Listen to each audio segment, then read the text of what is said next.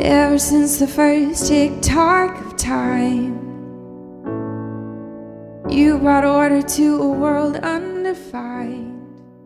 Welcome to the Genesis West Podcast. Welcome to the Genesis West Podcast. Welcome to the Genesis West Podcast. Our teaching team is made up of men and women who love asking probing questions of each week's scripture portion, to which our community responds with curiosity, courage, and a desire to expand in faith, hope, and love. We follow the Revised Common Lectionary, and we follow the church calendar, because they anchor us in something which can hold us, no matter what life throws our way. We exist to join God's work of cultivating new beginnings in all of us, everywhere. Cultivating new beginnings in all of us, everywhere. We exist to join God's work of cultivating new beginnings in all of us, everywhere. We hope you enjoy this week's teaching. We hope you enjoy this week's teaching. We hope you enjoy this week's teaching. So this morning we read scripture from Luke chapter 19, verses 28 through 40. After he had said this, he went on ahead, going up to Jerusalem. When he had come near Bethpage and Bethany, as the place called the Mount of Olives, he sent two of his disciples, saying, "Go into the village ahead of you, and as you enter it, you will find tied there a colt that has never been ridden. Untie it and bring it here. If anyone asks you, 'Why are you untying it?' just say this, 'The Lord needs it.'" So those who were sent departed and found it to be as he had told them. As they were untying the colt, its owners asked them, "Why are you untying the colt?" They said, "The Lord needs it." Then they brought it to Jesus, and after throwing their cloaks on the colt, they set Jesus upon it. As he rode along, people kept spreading their cloaks on the road. As he was now approaching the path down from the Mount of Olives, the whole multitude of the disciples began to praise God joyfully with a loud voice for all the deeds of power that they had seen, saying, "Blessed is the King who comes in the name of the Lord. Peace in heaven and glory in the highest heaven." Some of the Pharisees in the crowd said to him, "Teacher, order your disciples to stop." He answered, "I tell you, if these were silent, the stones would shout out." The word of the Lord. Bob. Oh, I'm good. I got this. Brittany, Mike. Oh, yeah, I can put it somewhere. Handle the technology for me? Yep, I got you. You know, I'm feeling a bit like Kara this morning of the what? It's Holy Week? Oh, geez, hold on. Can't walk and move a stand at the same time. I was like, okay, yeah, I'm preaching this Sunday. I wonder what the text is going to be. And I look and I'm like, oh, what? Palm Sunday already? Jeez. Okay. Raise your hand if Holy Week has just caught you by surprise this year. Yes. Okay, now let's see another show of hands.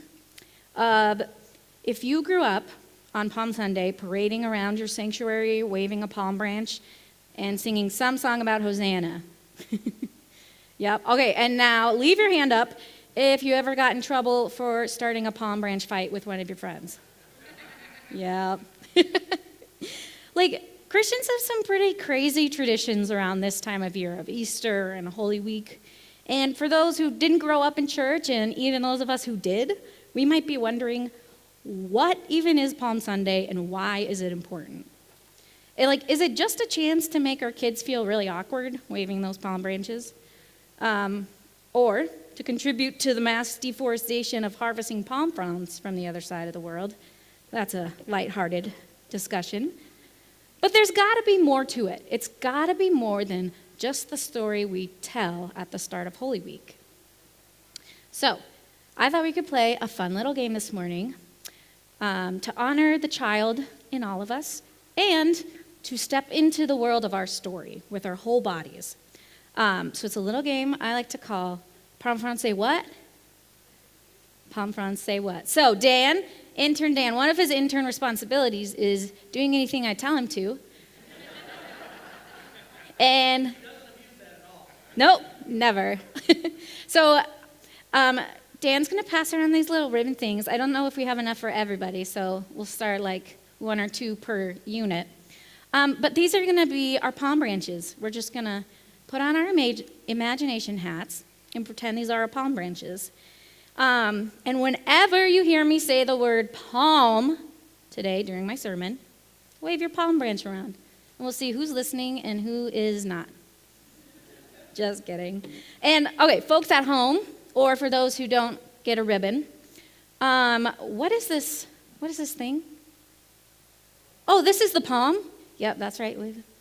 Yeah. So if you don't have a green thing or whatever, you can just wave your hand palm or your pom-pom or find something leafy and green at home. Maybe like lettuce or something. So we are going to do a practice one. Ready? Oh, hey, look. There's Jesus. I'm so excited. I'm going to wave my palm. Yay. Hi, Jesus. Thanks for playing along, everybody. Oh, who knew the Bible could be so much fun?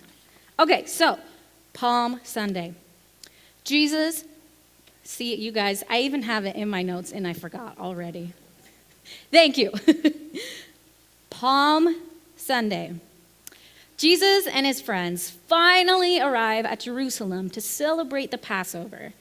But instead of just walking through the gates like a normal person would, Jesus rides on a baby donkey, and everyone just loses their mind. They're going crazy.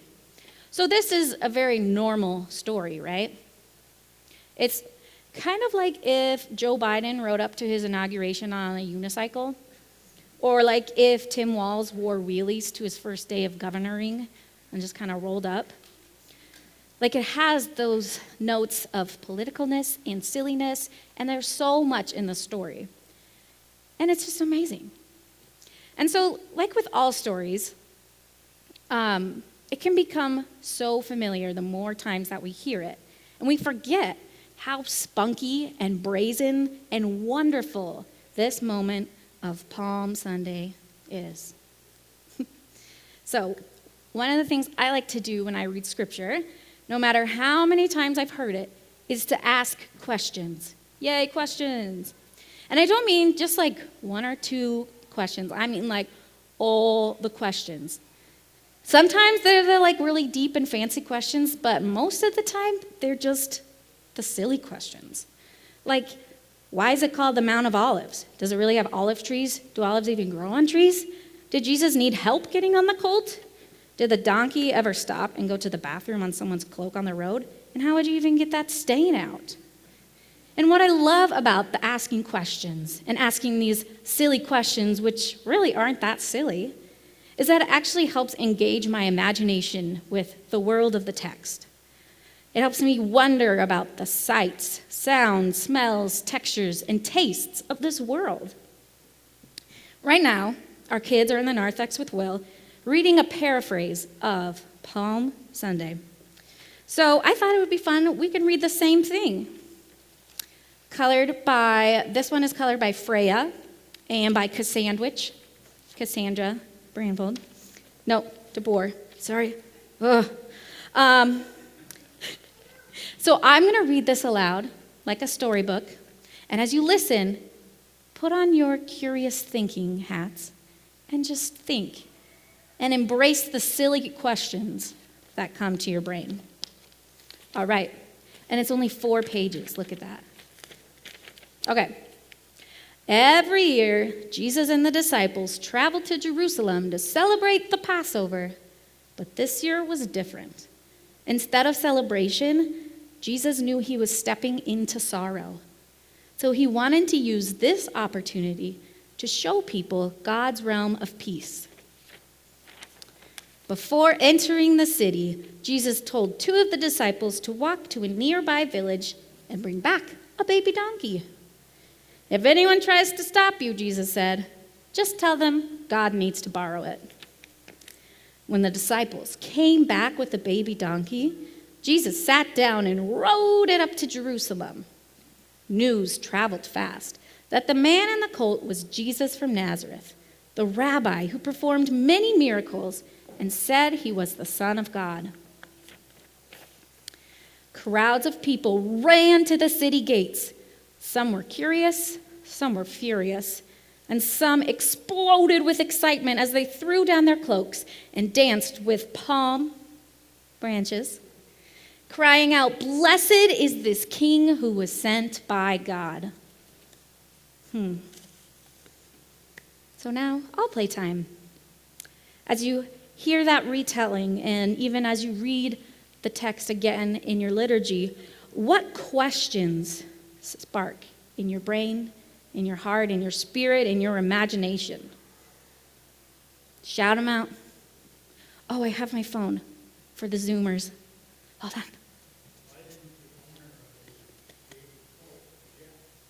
Right? Yeah, why didn't yeah, like, can you imagine? In the text, it seems pretty simple, like, oh, the Lord needs it. Okay, cool. But, like, was it that smooth and simple? Were they like, hey, kids, get off my lawn? Let's see, what other questions do you have? Yeah, Cassandra says, why was it a baby donkey? Why not just like a regular donkey? Great question. What? Yes, Jason, you're getting ahead of me, but that is the question. Why a donkey? It could have been anything at all. It could have been a horse. Ivor.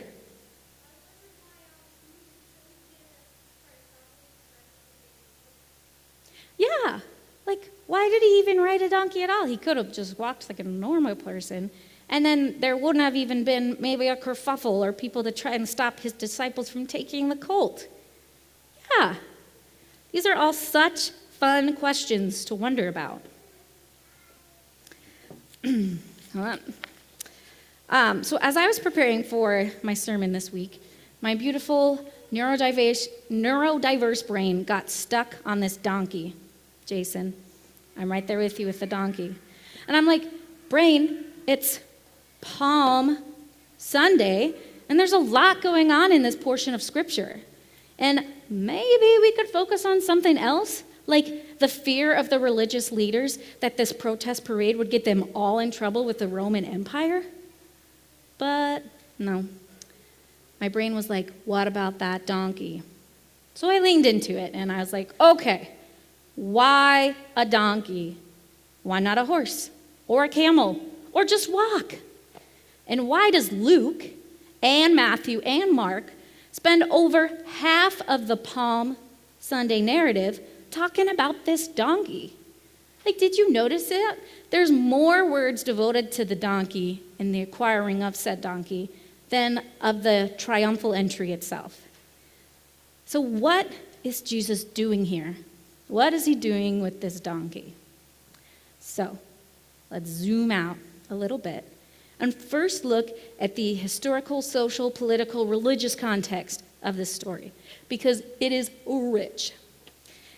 And I could spend like hours upon hours talking about it, and I won't, so I'll try and do it in a paragraph or two. But if ever you're curious, love to talk, you could go to Dan's Bible class probably in a couple weeks. He'll get to New Testament. Because Jesus' triumphal entrance to Jerusalem, right, that's what we call it. In this, Jesus is making a parody of the Greco-Roman and Jewish traditions of an entrance procession, because an entrance procession was a thing that they often did. It was when a political or military leader has a big parade as they enter into the gates of a city, celebrating their power, their dominance, their victory, and their greatness. And they're surrounded by soldiers as they march into the city, and the crowds of people, whether they want to or not, are supposed to welcome and celebrate them and be happy and shower them with songs and speeches and temple sacrifices.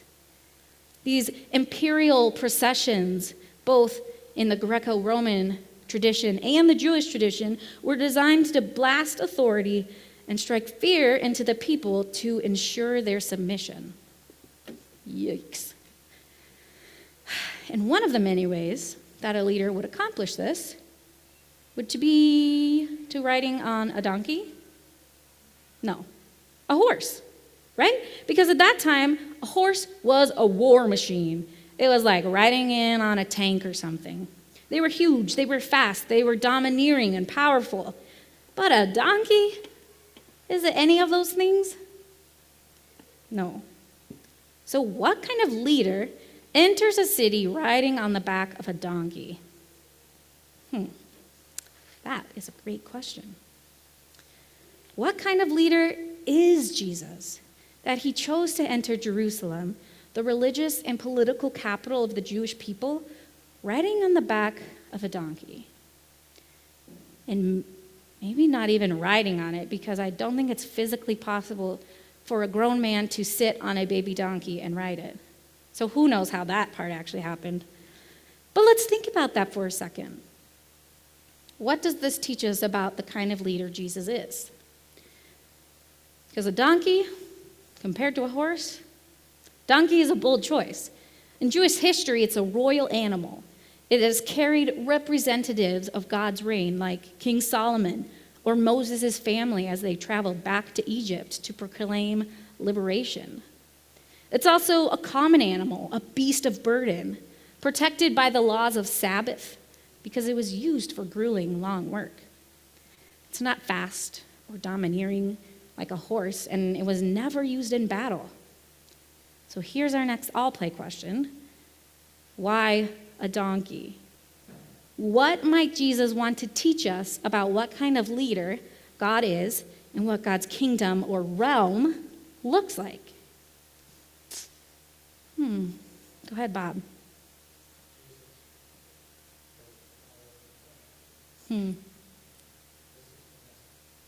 Yeah, that's good, Bob. Yeah. So let me try and tell back all you said. That God, Jesus, love are all rebels. They are rebellious. They go against the empires of war and violence and injustice, oppression. And this young donkey and this young man who is God in flesh, walking into the storminess of that and declaring that there's a new beginning and a new realm or kingdom coming. Very good.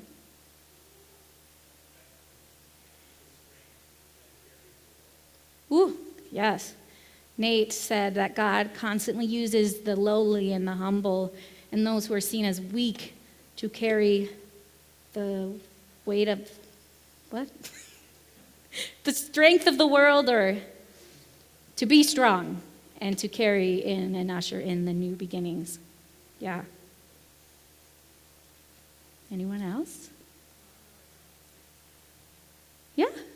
We often see images of Mary riding a donkey to Bethlehem and kind of coming full circle as he was carried on a donkey into life and now rides a donkey into death. That's good. It did. It fulfilled a prophecy. Well, Zechariah was like, hey, the Messianic Savior is going to come and ride on a donkey. So yeah. Yeah, Jane.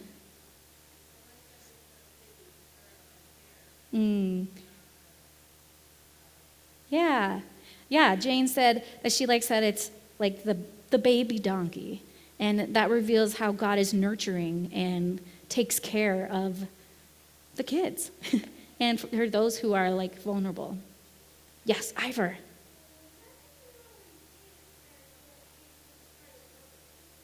That's so true. Ivor is pointing out how he's already ridden on a donkey, because if Mary rode on the donkey, he was inside his mother. Yes, I love that. I wonder how many times Jesus ever rode on a donkey in his life. Like if it was just these 2 times or even more than that.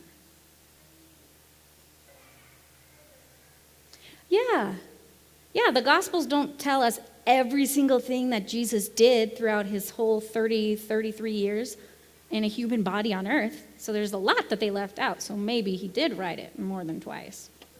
That's really cool to think about. Did someone have something else? No? All right. I love this, and I love exploring and wondering and being curious together, because we all see this gem of Scripture from a different angle. And I think what all these are getting at is that God is a different kind of leader, and God's realm is a different way of life. Jesus enters into Jerusalem on a donkey to announce the arrival of God's realm of peace. It's not based on violence, oppression, or exploitation. Instead, it's merciful, inclusive, and life-giving. And this leader, Jesus, doesn't flaunt his wealth, his power, or his thick muscles. No. He heals the sick, and he empowers those in need and disrupts the systems of oppression all around him. And yeah, I guess many of the people welcome and celebrate this King Jesus on this Palm Sunday. But does it stay that way? Will we still be waving our palms 5 days from now? So why is this story important? Why do we retell this story every year? Perhaps because it reminds us that God is not like Rome. In fact, God seems to be the very opposite of empire. Maybe it's because it reminds us that God's not a superhero or a military victor. God doesn't just vanquish the bad guys and then separate herself from us. She leads and serves with love and humility. And maybe it's because of the donkey. The story reminds us that establishing God's realm of peace is slow, important work that moves at the pace of a donkey's saunter, and not the horse's swift gallop. So those who want to can walk, all of us together with God, and to move at the pace which God moves. And, as old Eugene Peterson says, to practice that long obedience together in the same direction. What I love about this story and about Holy Week is that it welcomes all of our emotions and questions. It reveals that God's realm does not demand us to be submissive and to be happy if we don't want to be. Instead, it invites us to show up as ourselves. We can wave our palms and welcome the realm of peace. We can reject it and move to a different city. We can be curious and ask questions. We can be annoyed that the parade made us late for work. We can be hopeful, exhausted, cynical, afraid of what might happen if we join in the protest. There is room for all of it, and there is room for us all. Endings are a place where life is remade. Thank you for listening to the Genesis West podcast. If you find yourself nearby on Sunday, we'd love for you to join us for worship. We meet at Elam Church Center in Robbinsdale, Minnesota. If you have any questions or would like to connect with us, please visit us at www.genesiscov.org.